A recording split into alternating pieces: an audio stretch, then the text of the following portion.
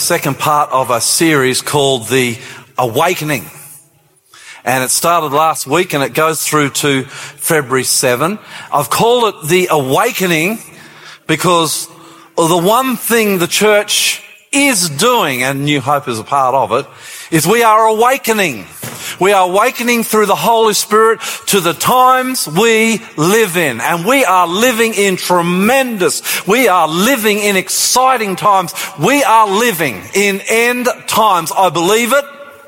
I believe it. Do you? Never has the world experienced the signs like it does today. I like to say that my grandfather, who was an evangelist, telling you last week how he went from town to town, I like to say how he believed Jesus was coming. He preached Jesus was coming. But if he was to wake up from the dust of the ground, I was down at his burial place in Nara looking at Liska, actually. Was it you or me who found it? We didn't know where it was, but I think Liz, did you find it, or I think I'll take the credit. I found it. We found his tombstone, and I couldn't help. And next to him is my auntie, my great auntie, his sister, Flo, who was a lady at Avondale College working as in charge of the girls' dorms. There they lie next to each other in the dust, waiting for the call of the Lord. But if somehow my grandfather was to be resurrected now, and he was to look at what was going on in the world, he'd have two reactions. One, he'd be appalled because the wickedness in the world today is awful. You do know that, don't you? The evil in our culture, in our Western culture. We have become a very degraded, evil culture who seeks after any evil pleasure that satisfies us without any boundaries. So he would be appalled, but he would also be very excited because he would be seeing signs that he never saw.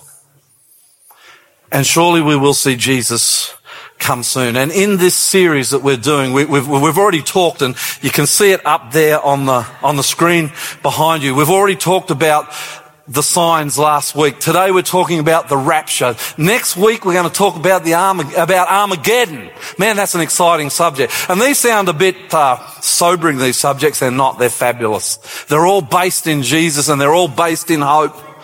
We're going to talk about the Sabbath and the Sunday law. We're going to talk about the 7 plagues, and lastly we're going to talk about the omega of apostasy. But today we're going to talk about the rapture. The real rapture and the secret rapture. And I'm going to give you some revision to start off with. Have you got your Bibles? Yes. Hold your Bibles up if you've got them. Good. Because I'm like Claire, I don't want you looking at the screen. I want you looking at your Bibles. The screen is for seekers who don't have Bibles. And by the way, if you haven't got a Bible, I'm not like Claire. You could, 12. What is, you're not, 12. You see how cheeky she is? You see what I put up with during the year? And believe me, she's not joking either when she says 12. There will be 12 lessons here next week, am I right? If you haven't got a Bible, you come and see Claire, you come and see me. We'll make sure you get one. Very important you have your own Bible. We'll do some revision. I've already spoken to you, if you come to this church regularly, about part of this topic, the revision. But then I want to share something with you that I find very interesting. The rapture, or the secret rapture. First of all, I want to share with you what Seventh-day Adventists believe. Now, it's hard to believe that I started my first year of ministry in 1990. I was 28 years old, I think. Just turned 28. So that's 20, how many years ago is that? 1990, 20, I'm into my 26th year.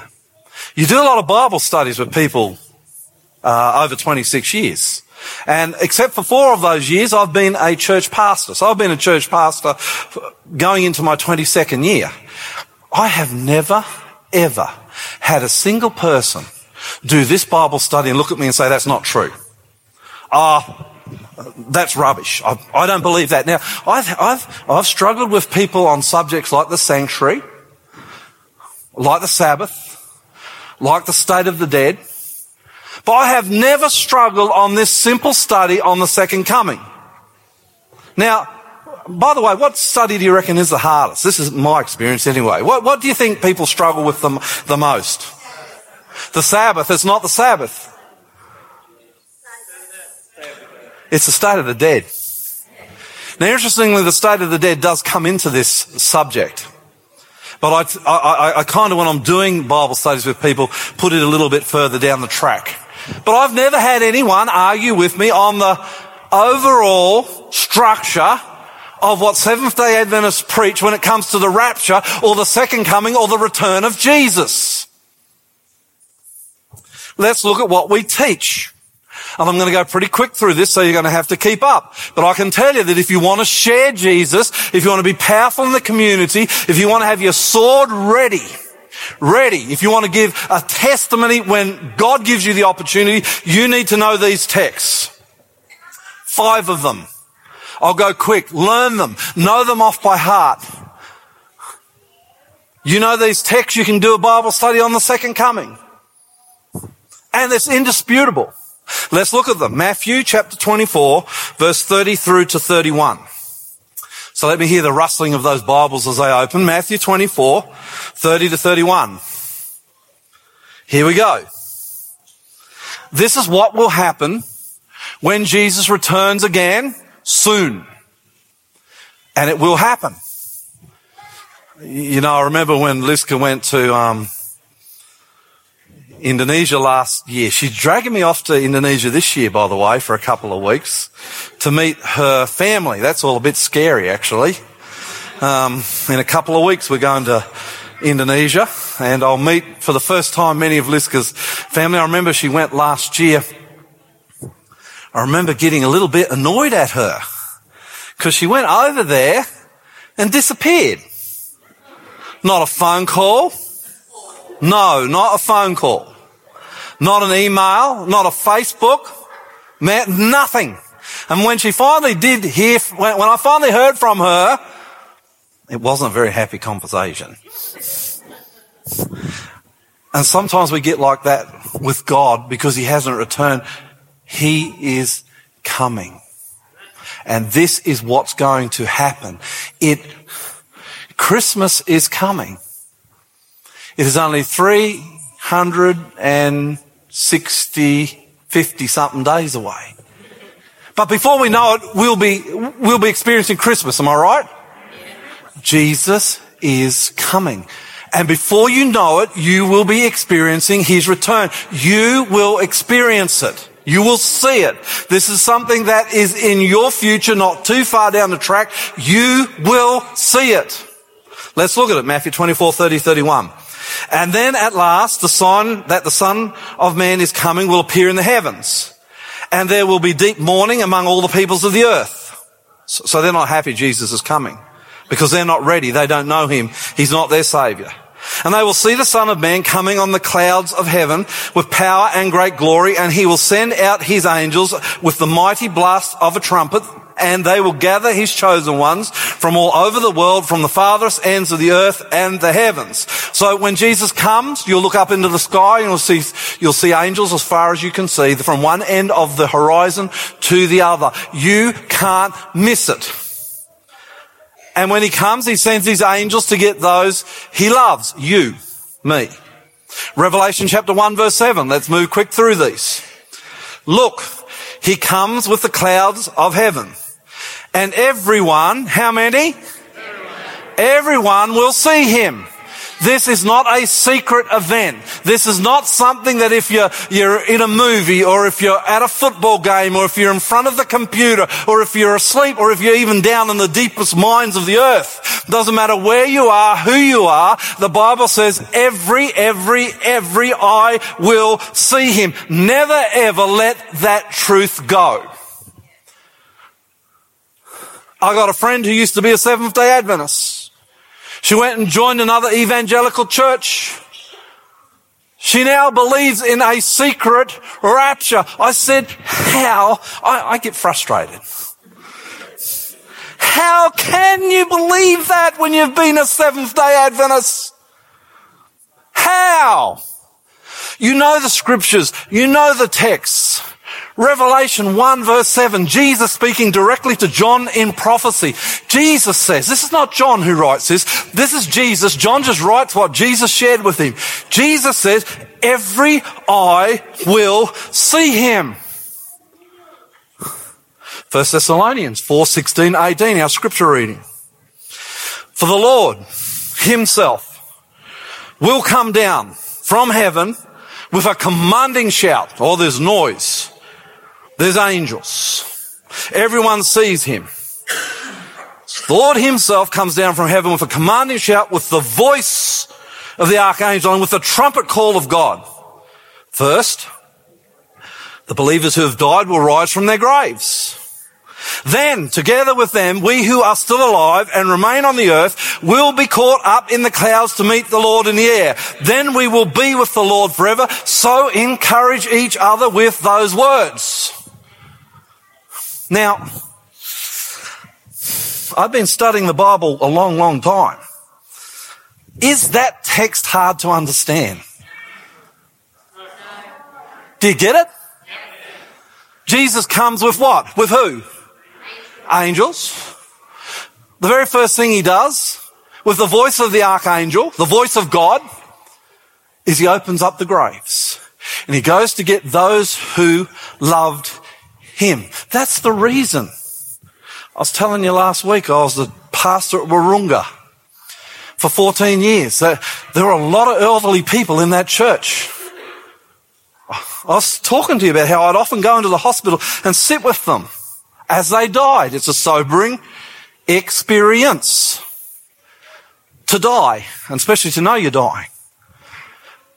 But the vast majority of those people died with hope, with no fear, because they knew that Jesus was coming back. And when he came back, because they had trusted in him, because he was their Saviour, and they were covered, their life, their miserable lives, were covered by his blood. They knew they had assurance that they were saved. Amen?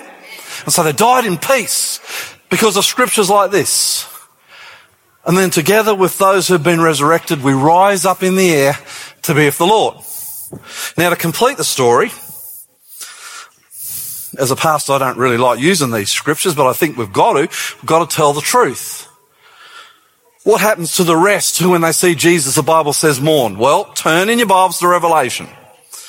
Chapter 6, verse 14 through to 17. Revelation chapter 6, 14 to 17. This is what the Bible says. The sky was rolled up like a scroll, and the mountains and the islands were moved from their places. Then everyone, the kings of the earth, the rulers, the generals, the wealthy, the powerful, every slave and every free person, we could insert in there, who aren't covered by the blood of the Lamb. You better know what that means.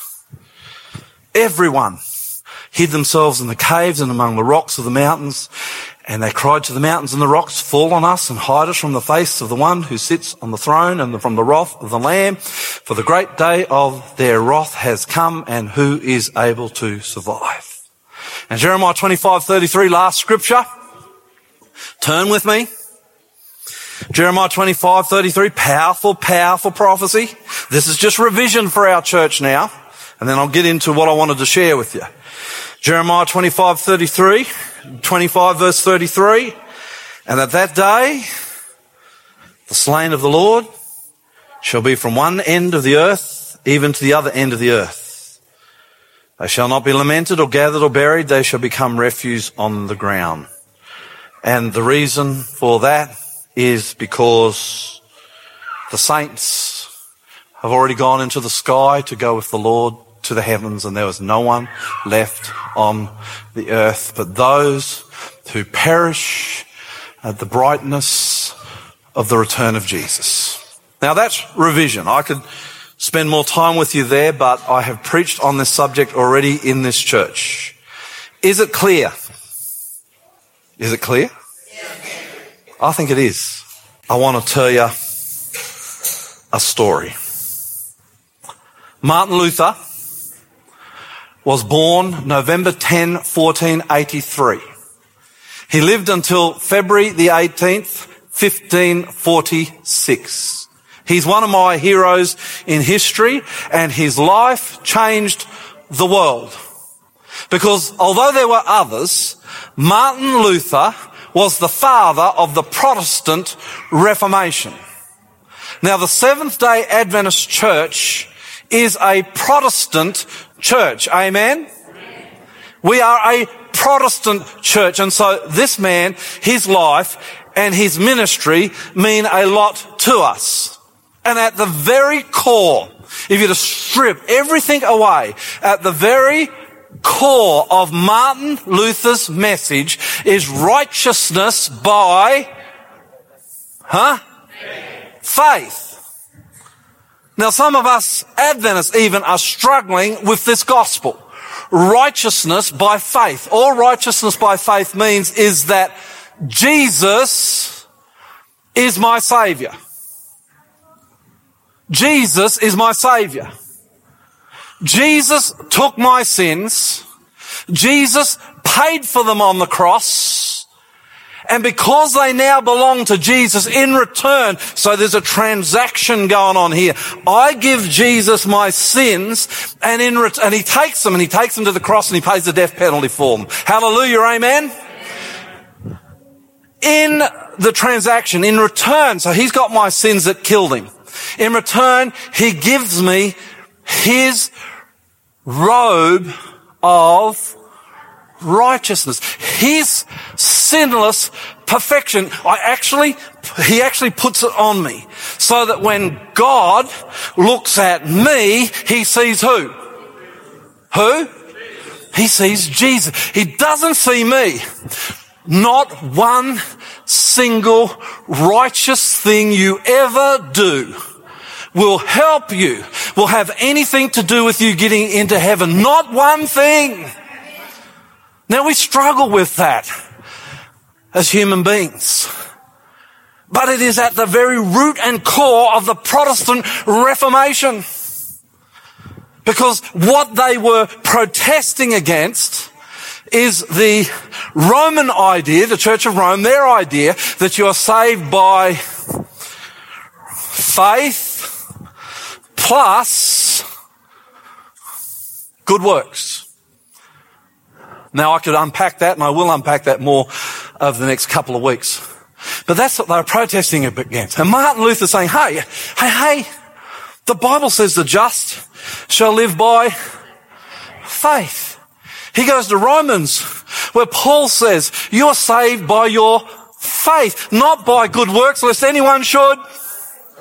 And Martin Luther's reading this, and his heart is beating harder and harder, and adrenaline surges through him as he realizes that it is Jesus that saves him, Jesus alone, none other. And he launches. He didn't launch it. He launches the Protestant Reformation. And it is amazing when Martin Luther goes to the Diet of Worms and takes on Eck, the great Catholic theologian. Got to Google it, got to read about it, got to study about this titanic contest between these two great forces in Christianity, one represented by Eck and one represented by Luther. And it lit the world up. Let me tell you, it was the biggest news in the world in the 1500s. There was nothing bigger. And the whole world was watching. And half of Europe went with Martin Luther and became Protestant. And the world was on fire with this Protestant message that Jesus saves and Jesus alone. And I hope and pray I see the day when the Adventist church is on fire with it too. Such a beautiful message. The basis of the Protestant Reformation was the Bible. The Bible said it. We believed it. We accepted it. We took it. Basis of Adventism today still continues to be the Bible, the only authority of truth when it comes to doctrine. The Protestant Reformation had 5 solas. Sola Scriptura, which means Scripture alone. Sola, and I'm going to say this wrong, the Latin, sola gratia, grace alone. Sola fide, faith alone. Solus Christus, Christ alone. Soli Deo Gloria, to God alone be the glory. There's the foundations of the Protestant Reformation. Aren't you glad that you're part of it today? Stirs my soul. Fires my blood. I'm glad to be part of an organisation that is a part of that Reformation. Now watch this. In 1491, a man by the name of Ignatius Loyola was born. He has a long life. Well, for those days, a long life. Lived almost to 70. And he founded the Jesuits. Now, he's an interesting fellow. Very intense Catholic. Believed intensely in what he believed. And the role of this organisation of priests that he founded with the blessing of the Pope was to counter the Protestant Reformation. And if you ask me, it makes sense. Because I've been in those days and had been the Pope, well, hopefully I would have seen the Protestant Reformation and I would have changed the whole Church of Rome to Protestant, but that didn't happen. But that's why I'd never be the Pope, I guess. It makes sense because the Church of Rome was under intense theological attack. And they weren't just losing 1,000 here and 1,000 there. They were losing entire nations. And so the role of Ignatius Loyola and the Jesuits to this day was to counter the Protestant Reformation. They actually began a movement called, in history, you can Google it, do you know what it's called? The Counter-Reformation. You're going to hear more about that at college, brother. The Counter-Reformation, to counter the Protestant Reformation. No, I don't see anything sinister about that, other than it makes sense for the Church of Rome to counter this threat.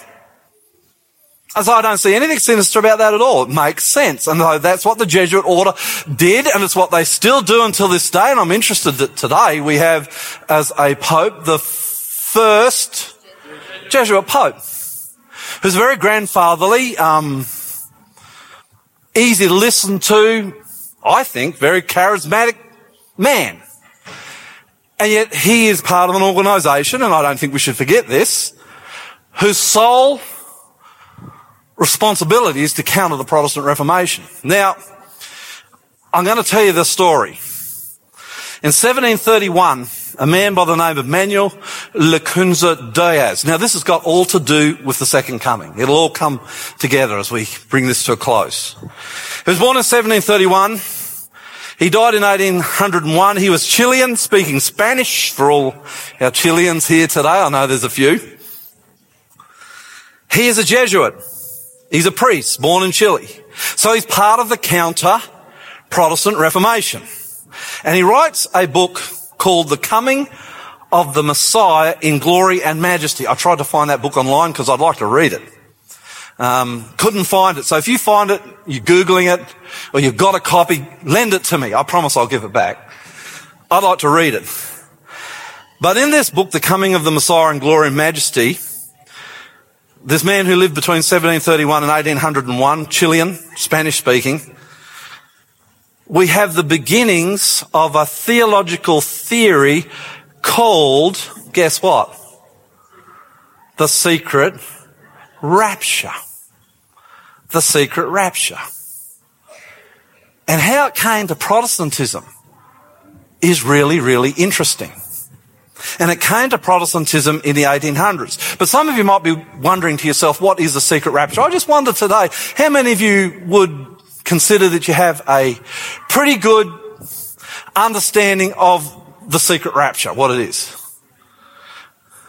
Let me ask you another question. Is the secret rapture a part of Catholic theology? No, it's not. No way. They're a lot closer to us in their belief of the second coming than most of evangelical Protestantism. Is that a surprise to some of you? See, it was written in the context of the what? Counter-Reformation. Now, did he write this specifically to deceive Protestantism? Probably not. I'm not sure. And I'm not sure anyone else is.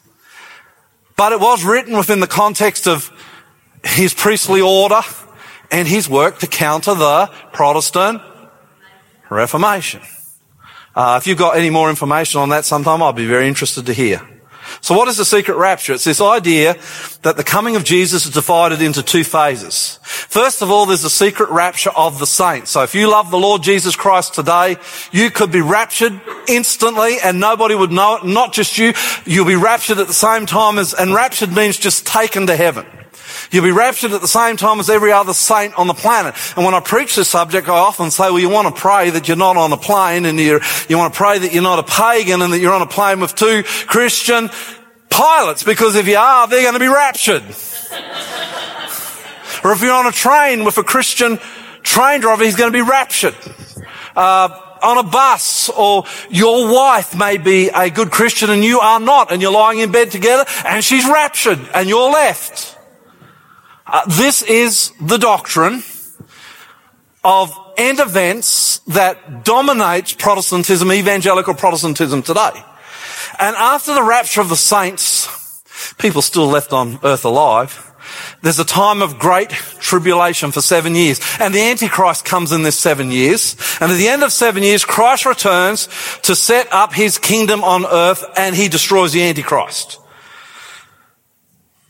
So Jesus' coming is in two separate stages. The first will be secret, the second, followed by a great time of tribulation. The second will be very open.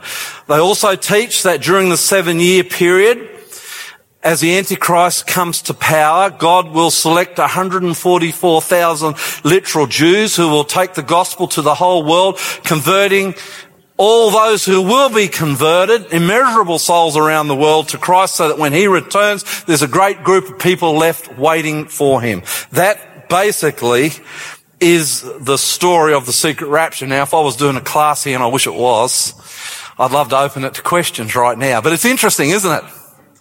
That is the theology of the secret rapture that our friend Manuel Lacunza Diaz wrote in his book. Now watch this. There's a man by the name of Edward Irving, born in 1792, died in 1834. This guy didn't actually live all that long. He was a fiery preacher in the Church of Scotland, Protestant church. And how the rapture, beginning with him, got into Protestant Christianity is amazing. Irving actually held some pretty eccentric positions on a number of things.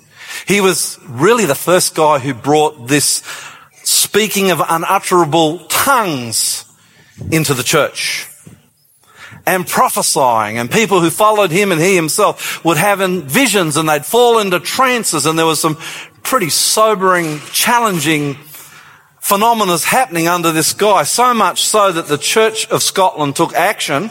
Now, they're a Protestant church not far from where we are. And they disfellowshipped him from the church and from the ministry in 1832. So he didn't last as a minister in the Church of Scotland. The ultimate result of Irving's dismissal was he formed the Catholic Apostolic Church. It still exists today, actually. And Irving's movement grew and became the basis of the modern day Pentecostal movement today, which interestingly is the fastest growing Christian religion on the planet. The only church growing in major ways in Australia until New Hope came, praise the Lord, is the Pentecostals. You can go to Hillsong, you can go to a number of Pentecostal churches here in Sydney. I think we've got a lot to learn from these people, actually. They're the ones that are growing, and they can trace their roots directly back to Edward Irving.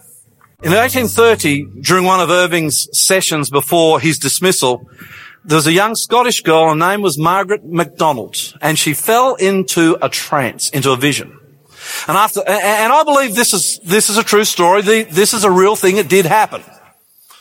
Now, you can question, and I would, who was motivating and inspiring this session. But she falls into a vision.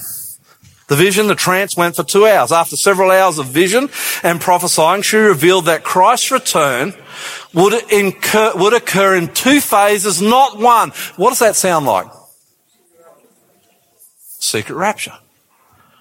Written earlier by Lacunza, this Jesuit priest. All of a sudden, this young girl, and I've tried to find out more about her, there's not a lot about her, falls into trance and she visions, she dreams under the power of some spirit exactly what Lacunza, the Jesuit priest, belonging to the order of Loyola, Ignatius Loyola, she visions exactly what came out of that movement. The secret rapture was promoted then by, believe it or not, this preacher, Edward Irving, who also claimed that he had visions exactly the same as young Margaret MacDonald. Now here's where it gets really interesting. The Scottish pastor Edward Irving, some years before, 1827, so about 5 years before this all came about, before these visions came to him and this young girl, 5 years before, he had translated Lacunza's book, The Coming of the Messiah in Glory and Majesty. Do you see what's happening here? Have I lost you or are you still with me? Do you get what's happening here? Good, good. I know it's Christmas time, but, you know. Then a man by the name of John Nelson Darby. He lives from 1800 to 1882. He's an English pastor, and he's a part of the Plymouth Brethren, a big Protestant denomination of that time. He hears about what Irving and Margaret MacDonald are saying, because as they preach and teach this, it's spreading across the north of England and Scotland like a wildfire. And this guy Darby, he goes up to Scotland to visit Irving, and he's convicted. And it was this Plymouth Brethren pastor, Darby, who then goes to the Bible, and I don't know how he did it, but he did it. You can do anything, I suppose, if you put your mind to it, and creates a case for it from the scripture. And then, this is the final jigsaw piece, a man by the name of C.I. Scofield. Have you ever heard of him? The Scofield Bible, one of the most famous Bibles in Protestantism. He takes the theology of the secret rapture and he puts it into the Scofield Bible, and it's swept across evangelical Protestantism like a wildfire that hasn't been put out to this day. And yet when you look at the secret rapture, the theology, the false, dare I say, theology of the secret rapture, and you compare it to what we looked at the beginning of this presentation, there is a clash. They are not comfortable with each other. And so either what we read in the scripture is right, or what Irving and his friends presented is right. One comes solidly from the Bible and the Bible alone. The other one comes out of a Jesuit book, from a dream, and then from a dream, from a young girl and an older pastor, and sweeps across. Which one are you going to believe in? And when I share this with my evangelical friends, they are stunned. But let me tell you something. Before 1830, the secret rapture was unheard of in Protestantism. Martin Luther didn't believe in the secret rapture. John Knox didn't believe in the secret rapture. You can go through every single major Protestant reformer. Not one of them believed in, taught, or even breathed anything about the secret rapture. It is a modern phenomena that has come into Christianity, swept across our ranks, and taken us by storm, and it is a heresy. It is a heresy. Now, I need to bring this to a close, but People say to me, why do you make such a fuss? Why do you make such a fuss? Does it really matter how Jesus comes? Well, it does. And it matters mostly for this reason. And I think this is, for me anyway, very important. In 1863, Jesus inspires and brings a movement to the earth called Adventism, Seventh-day Adventism. We are Seventh Day, as the Bible preaches and teaches, Adventists. Talked about this last week. Our very name speaks about our belief in the literal, biblical, second coming of Christ. One of the things that the church was brought into being for was to counter this false doctrine. And from our beginnings in 1863, actually even before that, our forefathers, our founders, our pioneers were teaching and preaching the literal second coming of Jesus Christ. And it was hitting our evangelical brothers like a sledgehammer. They'd never heard anything like it. They'd never been presented the literal second. You mean there is no secret rapture? You mean there is no tribulation of 7 years? You mean there won't be 144,000 Jews who will evangelize? Why do you think the Christian evangelical world in America today is trying to protect Israel? Because this has been in their midst for over 150 years. And as Adventism begins to preach, this is like a great light that dawns in the darkness of evangelical Protestantism. And this is why it matters. Because the day of your salvation is right now. There is no second chance. When Jesus comes, that's it. Believe this is a lie of Satan, designed for no other reason than to lull us into a false sense of, I can live my life how I want.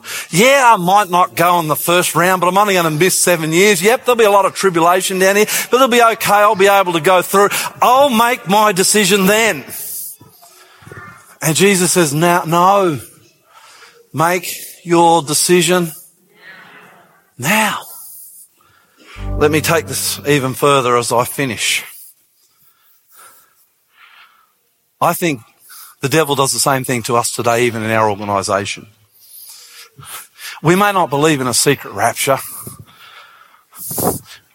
We may not believe that the Antichrist will come in a time of tribulation. We may not believe that 144,000 Jews will gather and be converted to Christ and then convert the world. We may not believe any of that, but I really believe that we are, as a people in Western Adventism, struggling to come to grips with the fact that God wants our heart now. Do you hear what I'm saying? He doesn't want it tomorrow. He doesn't want it next year. God wants it now. And when God takes your heart, He takes everything. He takes your heart. He takes your time. This is where it starts to get edgy, and I've been thinking about this over the Christmas break. He takes your money. When you have a conversion to Jesus Christ that He's calling for, He takes everything. Nothing is the same. Everything is on the line. It is yours, Lord. All of a sudden your focus changes from yourself to heavenly things. No longer are you digging roots deep down into this earth, because you know that this earth is going to end and Jesus is coming. The only reason we are here as a people is to prepare the world for Jesus to come. We are not here to buy house after house after house. We are not here to enjoy trips around. Now look, there's nothing wrong with buying a house. There's nothing wrong with going with trips. Don't get me wrong. But when buying house after house, or advancing in our career, or seeing our bank account go up and up, is the focus of our attention on this earth, we have fallen. We have we have fallen to the deception, the heresy of the secret rapture. In other words, it doesn't matter now. I'll give my heart to Jesus later, fully. I'm at church and I pay my tithe and come on, Lloyd. But you know what I mean? What it means to give your heart fully to Jesus. It's baptism of the Holy Spirit. It's Jesus, here I am. You can have all of me. All of me. There's nothing I hold back. I haven't got much to give you. I'm a wretch and I've fallen, but so many times, and sin's been in my life. I've been selfish. I've been thinking of myself, my own pleasure. That's over, Lord. Here I am. Take all of me now. That's what I'm talking about. And that's what Jesus calls us today too. And the only thing, as I close, that ever was able to move me to a place where I could give Jesus everything, and it's a daily thing, because this selfish thing comes back real fast. I'm out of time. Can I tell you one just quick thing? This is a testimony. Can I tell it to you? I work for the church. And this is opening up a little bit, and I don't like to do this because what I'm talking to you about has big impact on me in the last 6 to 12 months. I talked to Liska about it over and over. Giving everything to Christ. I love Ford Falcons. And I really, really like this beautiful little Coyote supercharged V8 they've got in the latest and the last Falcon. Now, I have a car policy. I actually could go and get one on that car policy. Do you know that? I'm talking about the difference the Lord makes in your life. And I'm no saint. In fact, I've had 7 XR8s. There you go. I wanted the last one. I made the mistake. No, I did the right thing in going to the Lord Jesus Christ about it. I have prayed this prayer this last year. Lord, it's Lloyd. You know what? I know he knows it's me, but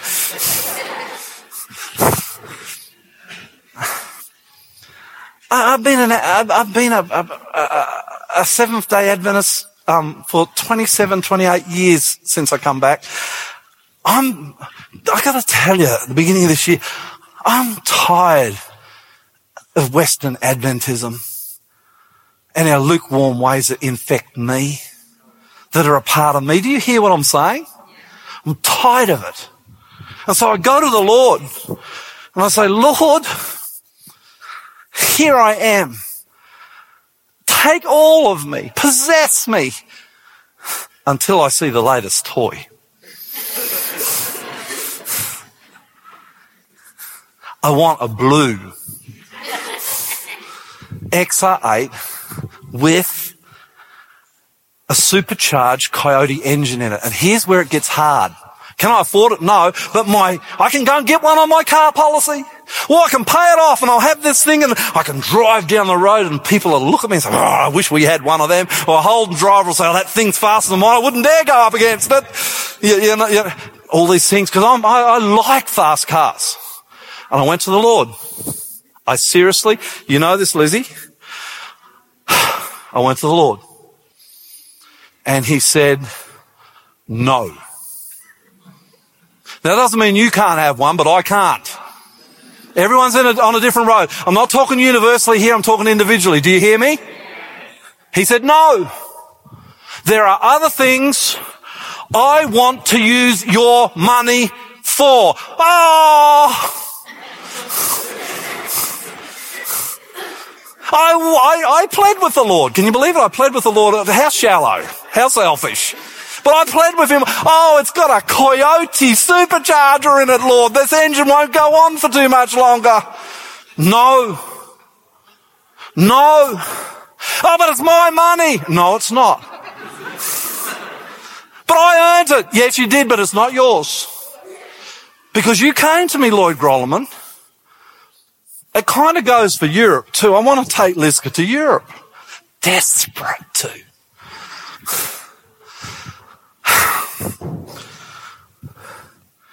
I'm finding more and more that the Lord is very happy for me to drive around in my 2001 Mazda 3.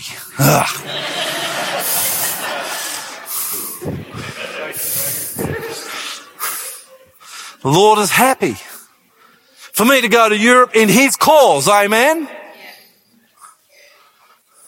But increasingly, this is my testimony.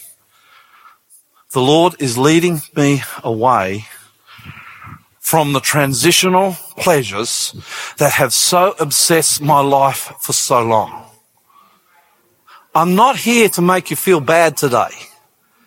I'm sharing my testimony, and I'm sharing with you where I think, through my own Bible study and prayer, God is taking New Hope, but He's also taking the Seventh-day Adventist Church. God too is tired of affluent Western Adventism and Christianity. Amen? He's tired of our lapsadaisic. Is that a word? Thank you. He's tired of our lapsadaisic, anything goes, long as I'm happy and I'm getting pleasure ways. He's tired of us spending all our money on ourselves and spending all our time on our own pleasure. God is tired of it, and it's weakening the church.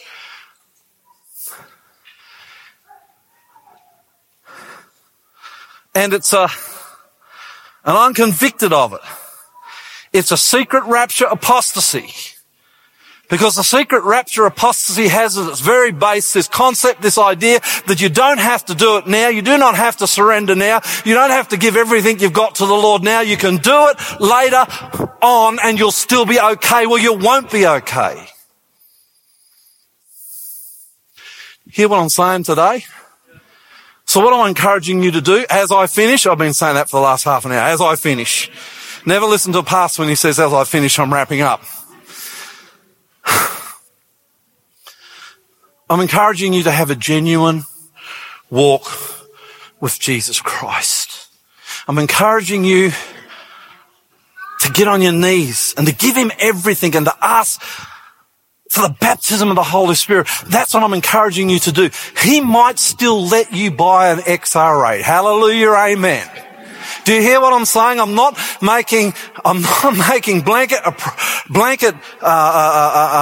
accusations on those who drive nice cars or live in nice houses or have more than one house or have them. Look, some people have 30 houses, but they use their investments and they use their finances and they use their time in the cause of Christ. Amen? He's got every one of us on a different road. I'm not called to have 30 houses. I'm not even called to have an XR8. Hallelujah. But you might be. Do you hear what I'm saying? The thing is, I plead with you because time is running out. Have a conversion. I plead with you not just because time is running out, because it is a sweet, sweet thing to walk with Jesus. Have a conversion. Ask the Holy Spirit to baptize you and then walk on that road now with God in integrity. Obey Him and do what He calls you to do, and you will be powerful. Doesn't matter who you are. You'll be very powerful in these last days as this great contest between God and darkness comes to an end. Oh, I pray that the blood of Jesus will cover you. I pray that you'll have the assurance that the cross is enough. And I pray that you will have the Holy Spirit come possess you and baptize you and do something very special with you in 2016. May God bless you.